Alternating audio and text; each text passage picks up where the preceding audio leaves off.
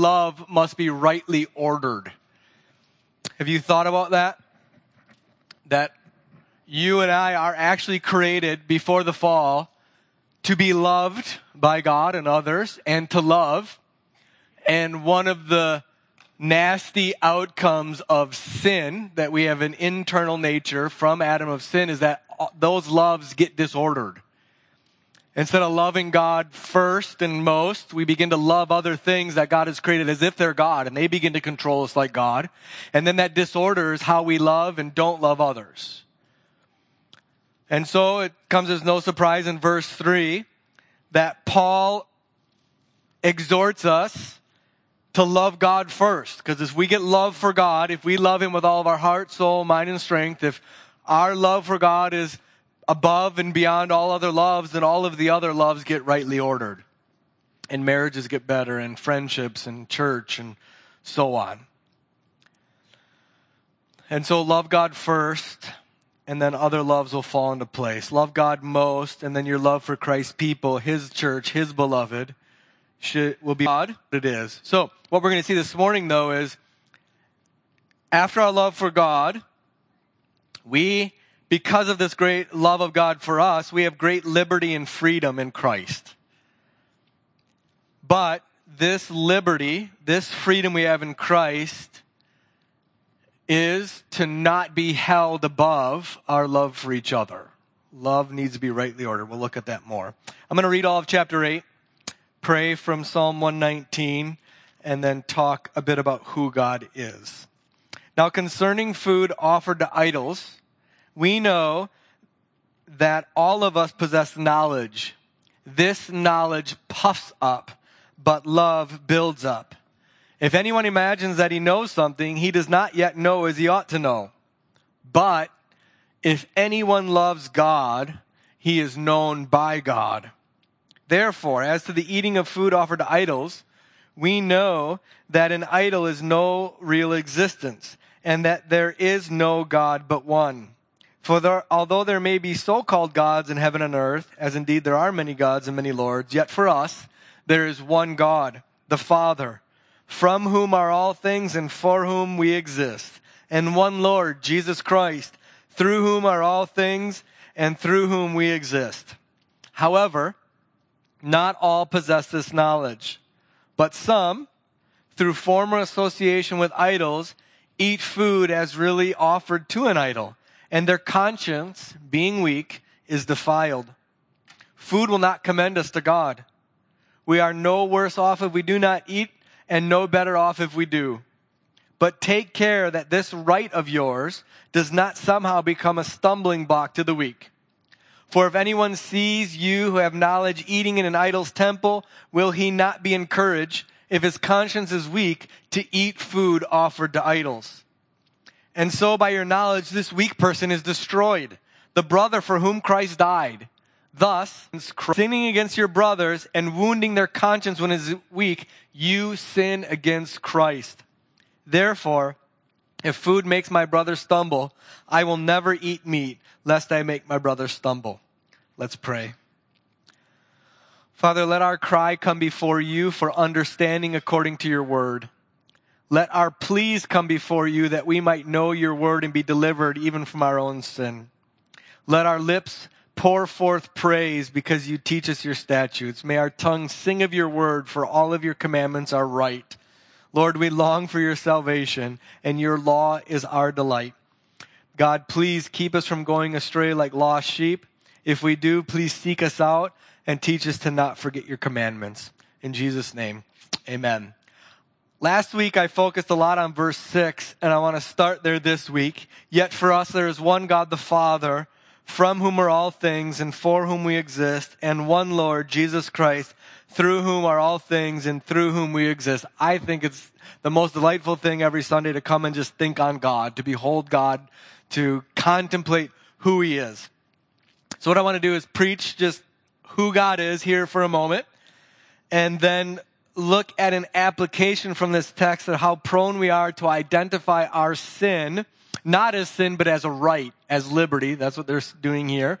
And then look at what it looks like to submit our liberty and love for others before closing with verse 8, and commending ourselves to God. But let's begin with God.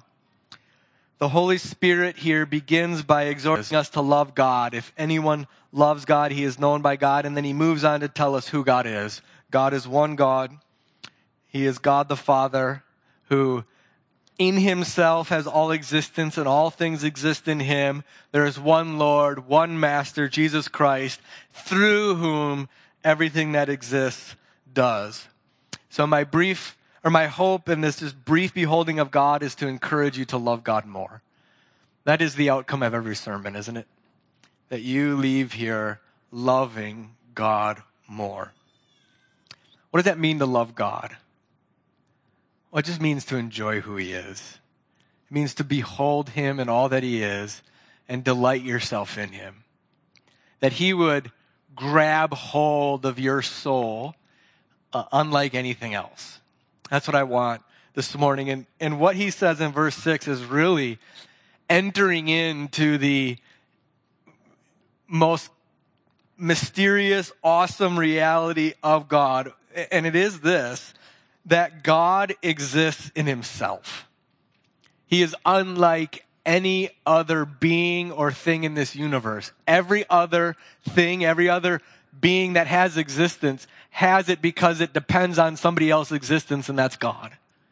God is the only being in the universe that exists in himself. I wish I could put words to this. I don't even quite get it all myself, but there is nothing else that we know of like him. He has no beginning, he has no end. He's been and he relies on nothing outside of himself for his existence. He has always been and he always will be. We are told that God is one, and one of the reasons we're told that is so that these people might be freed from any superstitions. We even have superstitions, don't we? Sometimes they come up in athletics. You try to do the same thing over and over again when you have a good outcome. And idols are nothing because there is only one God. And so we as believers, we don't even believe in luck, do we? There's no such thing as luck. There is a sovereign God over the universe. And so we don't have to rely on any superstitions. And instead, we look to the one God who is pure spirit, invisible, without body or parts. He is from forever unto forever. He relies on no one for nothing. In his own power, he exists. There is nothing else like that in this world. This is the one God. And so what Paul is here saying is that God is completely unlike us. Do you notice that anytime we see any being in heaven worshiping God, they almost always worship him for his holiness? That is, when we're given insight into the heavenly worship of God with angelic, amazing beings around him, they're invariably praising him for his holiness. Holiness means that God is unlike us. He is pure. He is without any error or sin. He is higher beyond us. It isn't enough to just think that God is the greatest of all beings. He's an entirely different being than us, entirely separate from us. He's unlike anything else that we've ever experienced. He's so far above us that it's hard to comprehend. And so what do we expect? This is the reason why it should be a constant response to us thinking about God as some kind of awe, some kind of wonder. One of the reasons I really enjoy that documentary is it fills you with some wonder at this creation. Don't ever stop losing the wonder of God. Don't ever stop the awe of who he is. It's impossible for a preacher to put into words what we read here in verse 6. One of the things we should sense when we come away from this is complete, stunning, blinding, overwhelming awe of God. So consider him. What is he like in his holiness, in his existence, in his essence? We see here that God is unlike all others. God is God. God is God. And the one response you and I should have to him is to love him. And so do you. Do you love this God? Are you in awe of him? Do you have a fear of him? Do you love him? what Paul says about God here in verse 6 is utterly practical. Verse 6 is one of the most, I don't even know what this word means all the time, metaphysically deep verses in all of the Bible. And yet Paul goes from it to something immensely everyday, plain, practical in a tick. He moves from the deepest reality about who God is to the most simple ways that it should impact how you live. So when we talk about theology, it's incredibly practical. We should never separate the truth of who God is from how it causes us to live. Paul applies this doctrine of God to the eternally serious issue of sin in the local church. The situation in Corinth is that there are such a thing as stronger and weaker believers. That's utterly un-PC in our world today, to segregate, to differentiate between the strong and the weak, but it's true. Right here among us are people who have stronger and weaker consciences. Stronger faith that allows them more freedom in Christ, and weaker faith that binds their conscience and so limits their freedoms. Now, as I said last week, the gift of God of having stronger faith or stronger muscles is that you can take care of the weak.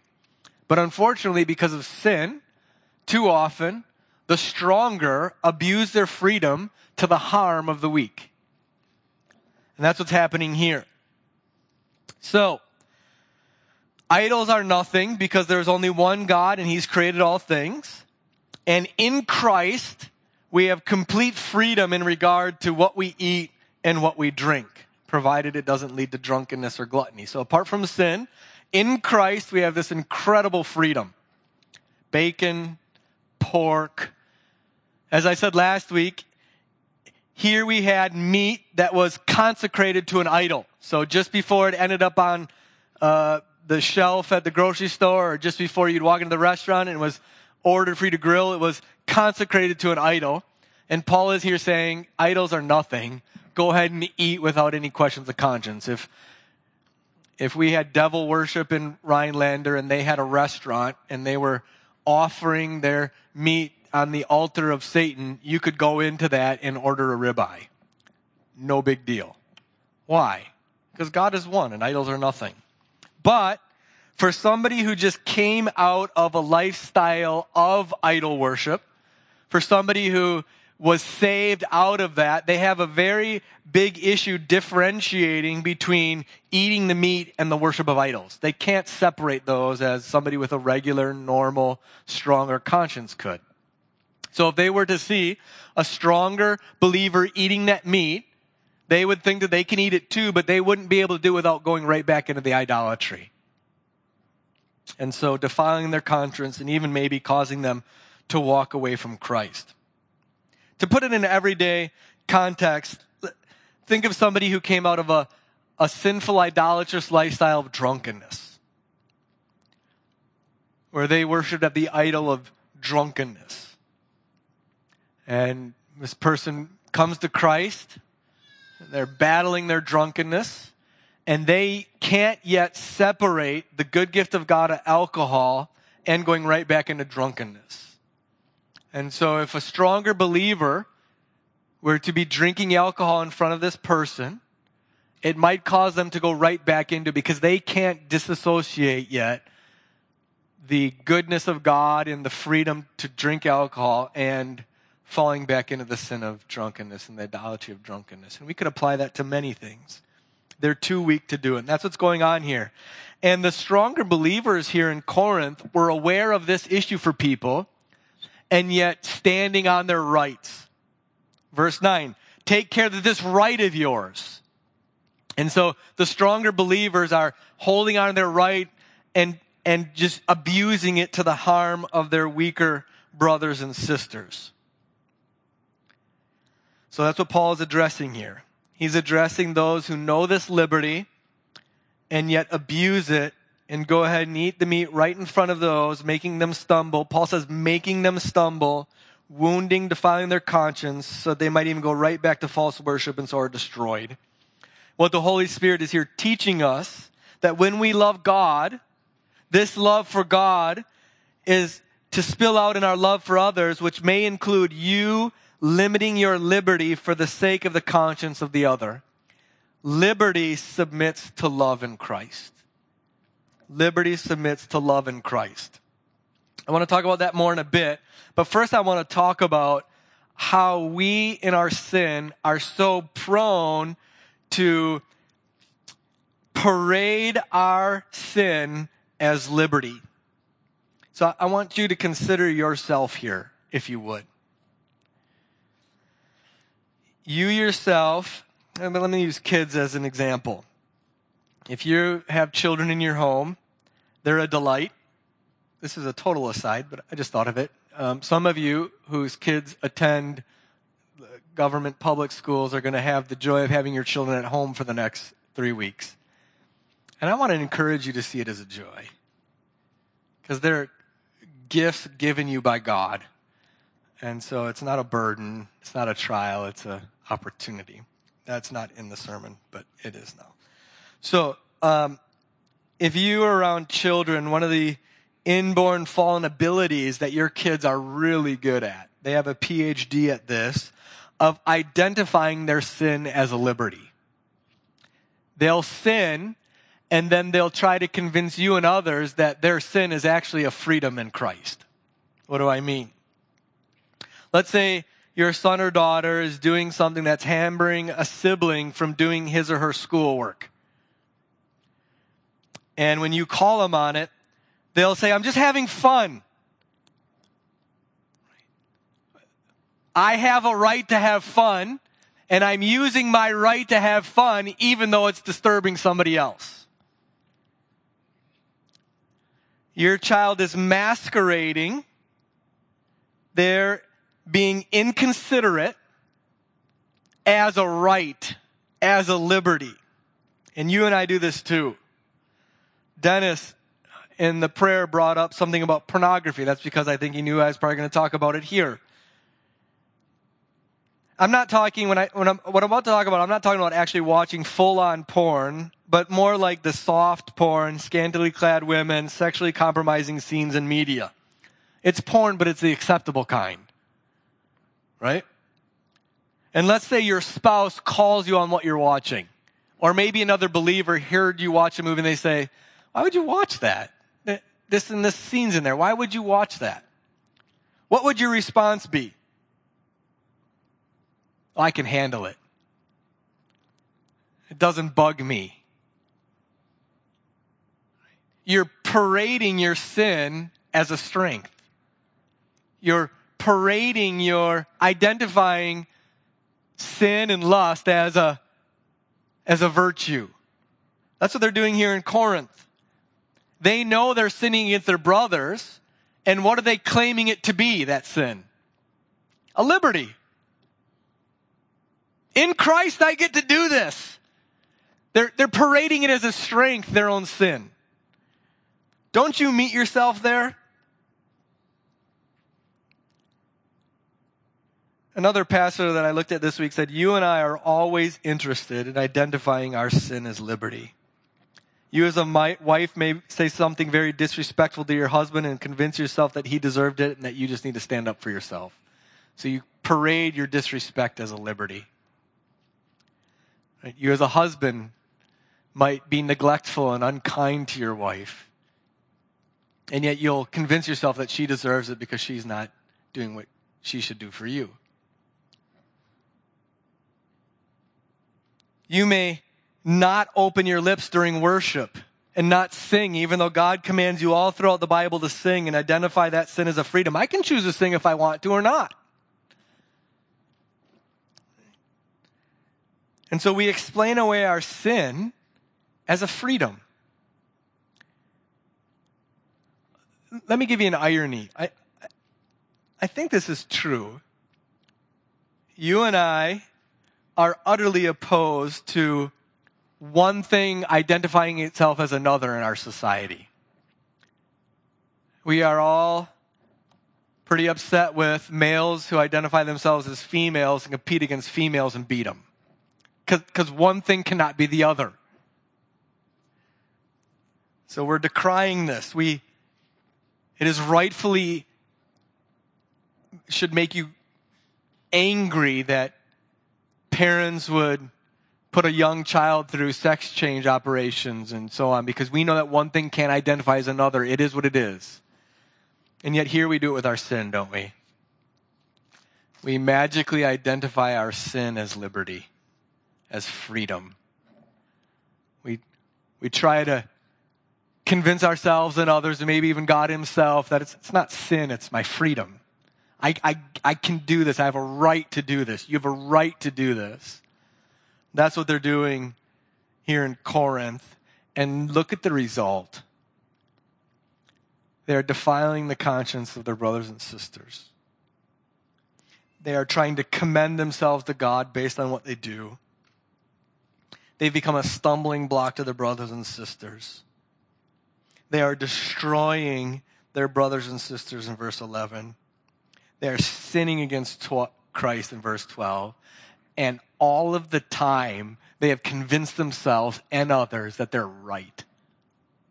That they're right. And so take care of that heart in you, brothers and sisters.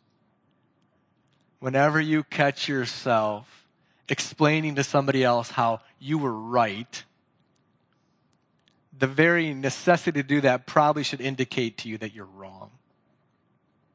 And that you cannot magically morph your sin into a liberty. Instead, we should just have the faith to agree with God that it's sin, confess it, and move on. So take care to agree with God as to what your sin is. Because you'll notice that unless these folks do not repent of it, what hope do they have? God is a merciful God. He is so eager and willing to forgive our sins, provided we don't identify them as liberty. So how do we apply this principle of submitting our liberty in love? That's really the main thing going on here. None of you have, there's no restaurant, there's no market, there's no grocery store here in America likely that you'll go and have to deal with food that you're going to purchase and eat that's been sacrificed to idols. But the only thing I could come up with is sometimes you go to a Chinese restaurant and they got a Buddha there. I don't even know if ours does in town. Does it? Yeah, it doesn't matter. Buddha's nothing. Kung Pao, enjoy it. Right? Buddha's nothing. So, how do we apply this? How do we deal with it? Well, first let me address some mistakes that I think are commonly made with this principle of submitting liberty and love, because this can be abused too. It is right for you as an individual to submit your liberty, the freedom that you have, for the sake of somebody else. But the flip side is that principle can be abused, and it has been abused in lots of churches with legalism, and it's being abused in our culture. I just want to talk about this. First, Paul is talking here just to believers. What's being addressed here is a love for one who is in Christ for another who is in Christ. Some have used this text to restrain what the church should rightly do for the fear of offending an unbeliever. You'll notice that there's nothing in this text about somebody who is just offended by your behavior. And oftentimes in the church, as pastors and elders, we hear, but what about an unbeliever? Why do we do confession of sin? What about an unbeliever? That might offend them. That might turn them off. And they'll use this principle from this text to kind of back them up. That's not what this is talking about at all. Now, it's good to consider unbelievers in all that we do. We don't want to be unnecessarily offensive. But we shouldn't forego doing what we should do as believers for the fear of turning somebody off. That's not what's going on in this text at all.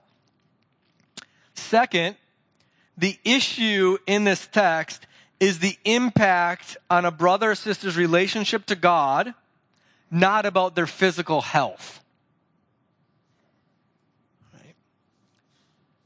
It is good to consider physical health, and yet what Paul is talking about here, about what you eat and don't eat, has really nothing to do with its impact on your physical body, but everything to do on your spiritual soul and on your relationship to God.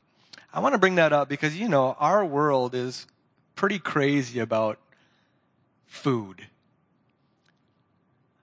And I've talked about this before, about what you eat or what you don't eat, about eating the right thing in the right amounts, eating food that has been fed only this kind of food and free range and so forth. I'm sure that's all fine.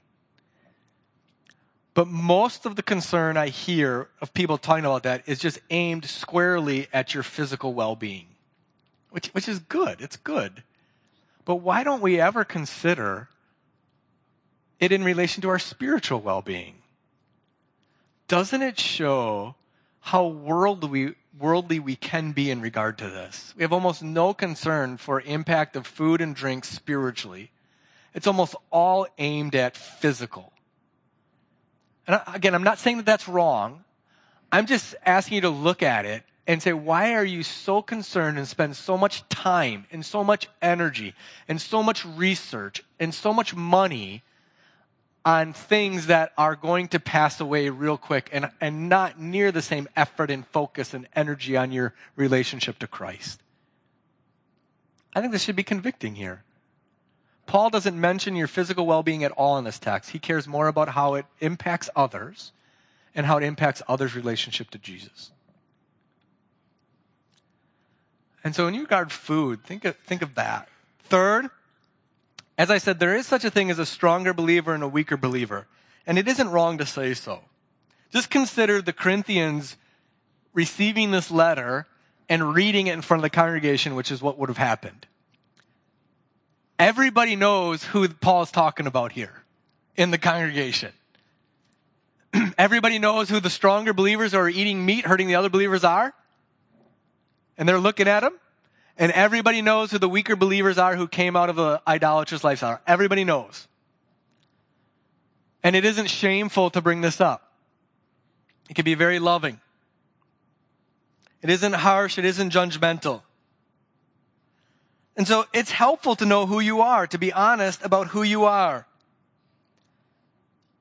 And so one of the ways you can mistake this text is to not see yourself as you are. Are you a stronger believer who sees complete freedom in regards to food and drink and other things? If so, then, do you have to limit yourself somewhere for the sake of somebody else's conscience? Are you a weaker believer who has issues of conscience where God's words gives us absolute freedom? Then you should recognize your weakness and take great care for your conscience. So see who you are here. Fourth, probably, do I want to say it like this? I think so.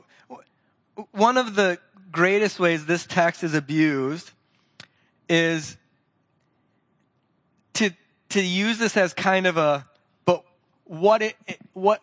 potential abuse. This case here is real, not potential. What I mean is, you'll notice that the weaker brother is actually physically present, seeing the person eating the meat. Verse 10, if anyone sees you. Okay? This is what's happening. They were actually observing it.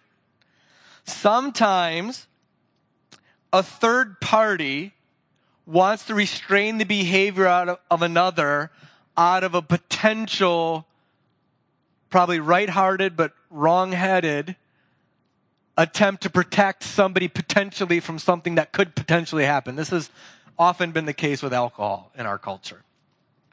Right? Because alcohol has been abused and it has caused real harm, a third party will try to discourage somebody's freedom because it may potentially hurt somebody else. And that isn't the case here at all in this text. Okay? We ought to be careful of limiting somebody else's behavior, of tisking them into submission. That isn't the point Paul is making. Fifth, and finally, in just cautions of using this, our culture is taking the principle here and turning it on its head. Have you heard the term intersectionality at all? in our day? I mean, seriously, raise your hand. Have you heard that term? Some of you have. Okay. What is happening in our day is our culture is trying to divide us up into oppressed and oppressor. Okay? And so the more ways that you're an oppressed person, the more power you're supposedly given. So if you're a female, you're oppressed by males. If you're a female of color, that's like 2 oppressed categories, and you're doubly oppressed, and so now you have more power. But if you're a gay black female, right, or a poor gay black female, and you get what I'm doing, right? And so what our culture is saying is if you're in any of these uncountable number of oppressed classes, you have a right to be the one in authority and power. And the oppressed people, mainly white males who are wealthy and straight, they just need to shut up and hold their tongue because they're the oppressed. You got no rights. If you're a Christian, it's really bad. And you just have to have your rights taken from you in order to no longer be oppressed and let the oppressed people get more rights. You're tracking with me here, right? I'm not maybe saying this as well as I could, but you see what's going on here, right? And so what they're doing, though, is they're demanding, under the threat of law, these rights to be taken away for the sake. Where in this text, Paul is urging the stronger brothers to lay down their rights for the sake of love. He's not taking it. Do you know what I mean? He's not using law to take a right. He's urging them to do the right thing. Here's why. Love always requires freedom. Okay? Love always requires freedom. Our kind of, this intersectionality, when it coerces behavior, when it demands it under threat of law, there's no more possibility for love.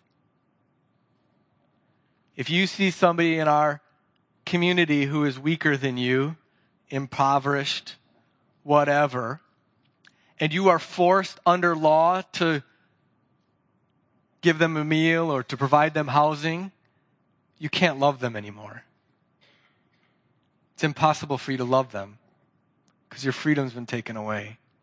But if you, of your own freedom, see them in their need and help them in your own freedom, then you can actually love them. And so it takes what Paul's here and turns it absolutely on its head. The motivation for limiting your freedom can only be love. It can't be demanded. It can't be coerced. It violates love. And so take care, if you are the weaker, of being demanding.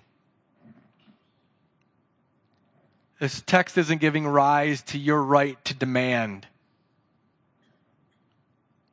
but to patiently put your hope in the Lord. So, that's enough of that. How might we actually apply this to life? As I said, you're not going to probably eat in a restaurant or purchase food that's been sacrificed to idols. So how do we apply this principle? Well, the issue here is idolatry. The issue here is idolatry. And though we don't worship stone idols or idols made of wood, we all struggle with idolatry. All right, so it's March Madness. I can use this right now because it's been canceled. Again, how many of you are basketball fans and really look forward to March Madness? We really do. It's a blast. Okay. But you know that sports can become an idol, correct? I mean, people really have given themselves over to sports and it controls them as if it's God. They live their lives for it. They invest their fortunes in it. They break relationships because of it. It's an idol, and it really destroys. What would that mean for you if we had a brother or a sister in our church who was really once in the grip of the idolatry of sports? and they've been saved and they know it, but they can't yet break the connection between the good gift of watching March Madness and them going right back into that idolatry. What might that mean for your freedom as a believer who doesn't have that problem to care for that brother or sister coming out of an idolatry to sports? You see how you might apply this here? Right? And we can go to any issue here. There may be people who really struggle with the idol of appearance. And they've racked up tens of thousands of dollars of credit card debt because they're so invested in how they look. Clothes and nails and hair and food and supplements and surgeries. They've just given themselves over to that. And that was an idol. And they come to Christ and it's no longer an idol, but they're struggling. How might you think about him or her in their idolatry, in that struggle, in that connection of the good gift of appearance and the idolatry of it?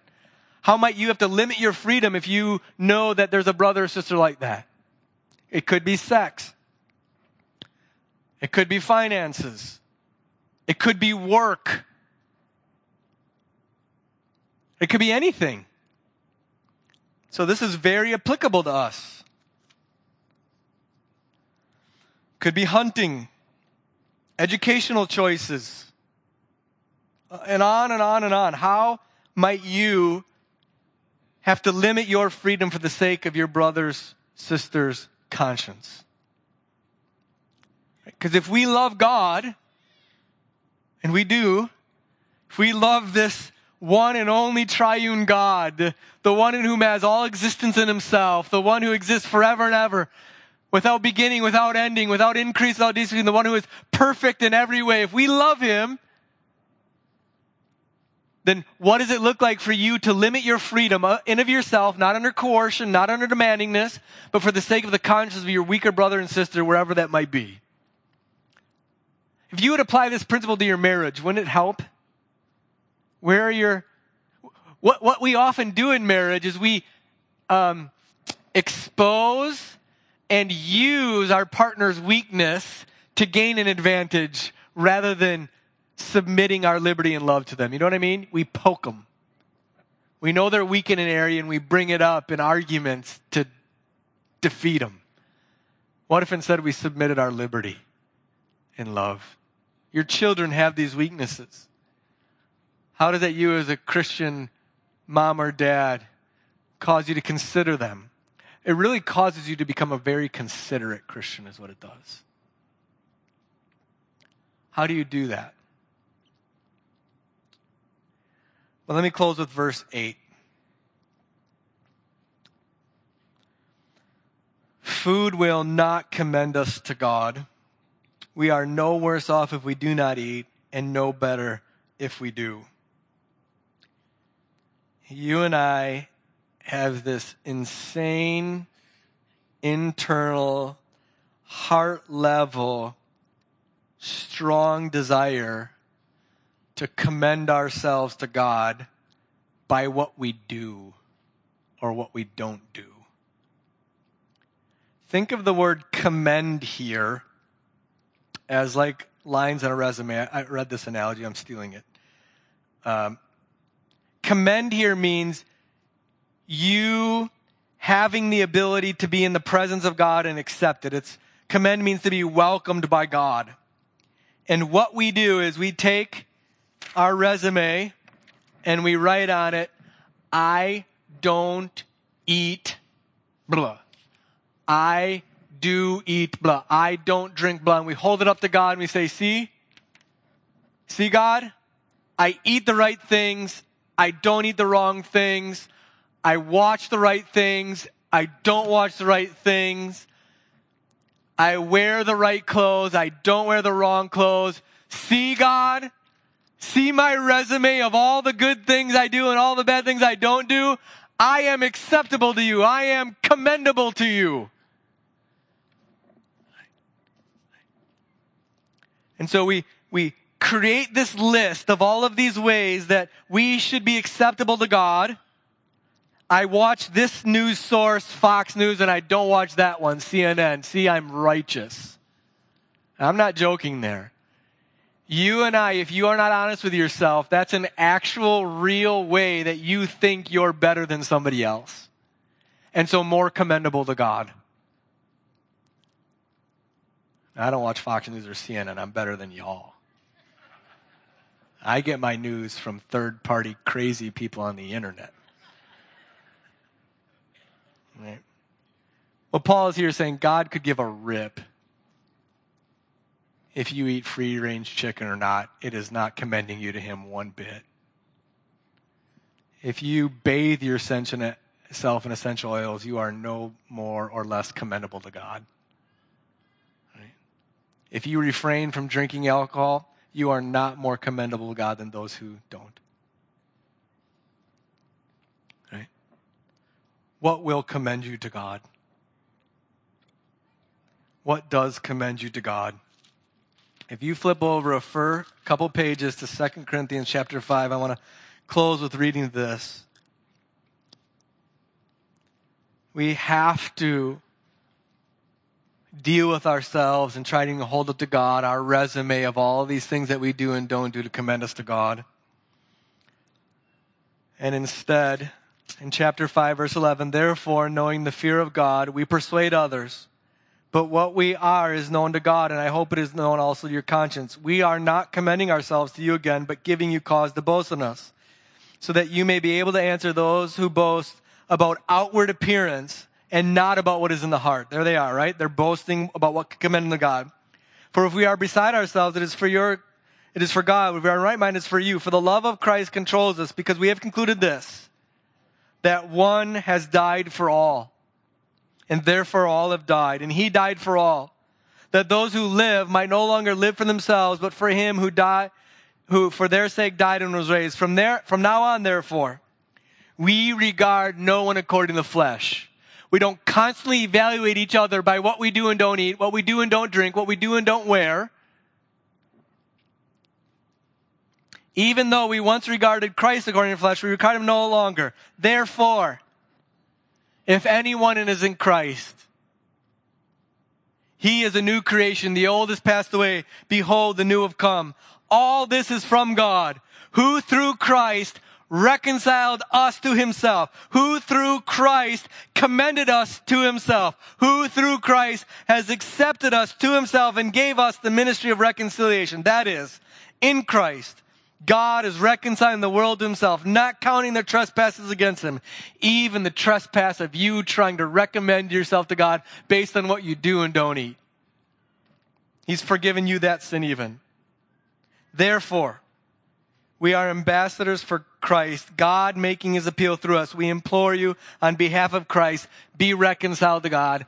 Have done with a list of things that you do and don't do to commend yourself to God. Be done with it. Why? For our sake. For your sake. God made Christ to be sin. He made him to be sin. God took all of your sin and put it on Jesus Christ on the cross, who knew no sin. Jesus Christ is the only one with a resume to commend himself to God. He's the only one. And what did God do with Christ's resume? That in Christ, by faith, you might be the righteousness of God. You might receive by faith the righteous resume of Jesus Christ. That's the only thing that will ever, ever, ever commend you to God. That's it. Amen. Let's pray.